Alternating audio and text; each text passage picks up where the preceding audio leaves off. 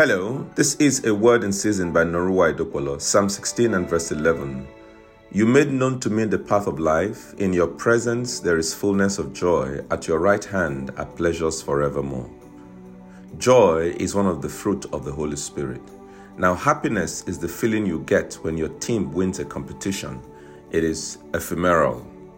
Joy is something grander than happiness. Joy is the fruit of the Spirit. And when we find joy, it's infused with comfort and wrapped in peace. It's an attitude of the heart and spirit, often synonymous with following Christ Jesus and pursuing a Christian life. Being happy is an emotion, just like sadness or jealousy or fear. It is fleeting. You might be happy about something, or you're not going to be continually happy forever. Happiness is great, and we can get happiness from a lot of things, even earthly things. Joy, on the other hand, is a long-lasting state of being. Joy is promised by God and something we should strive towards. God did not promise us happiness, but joy, and that joy is gotten from His presence. Shall we pray?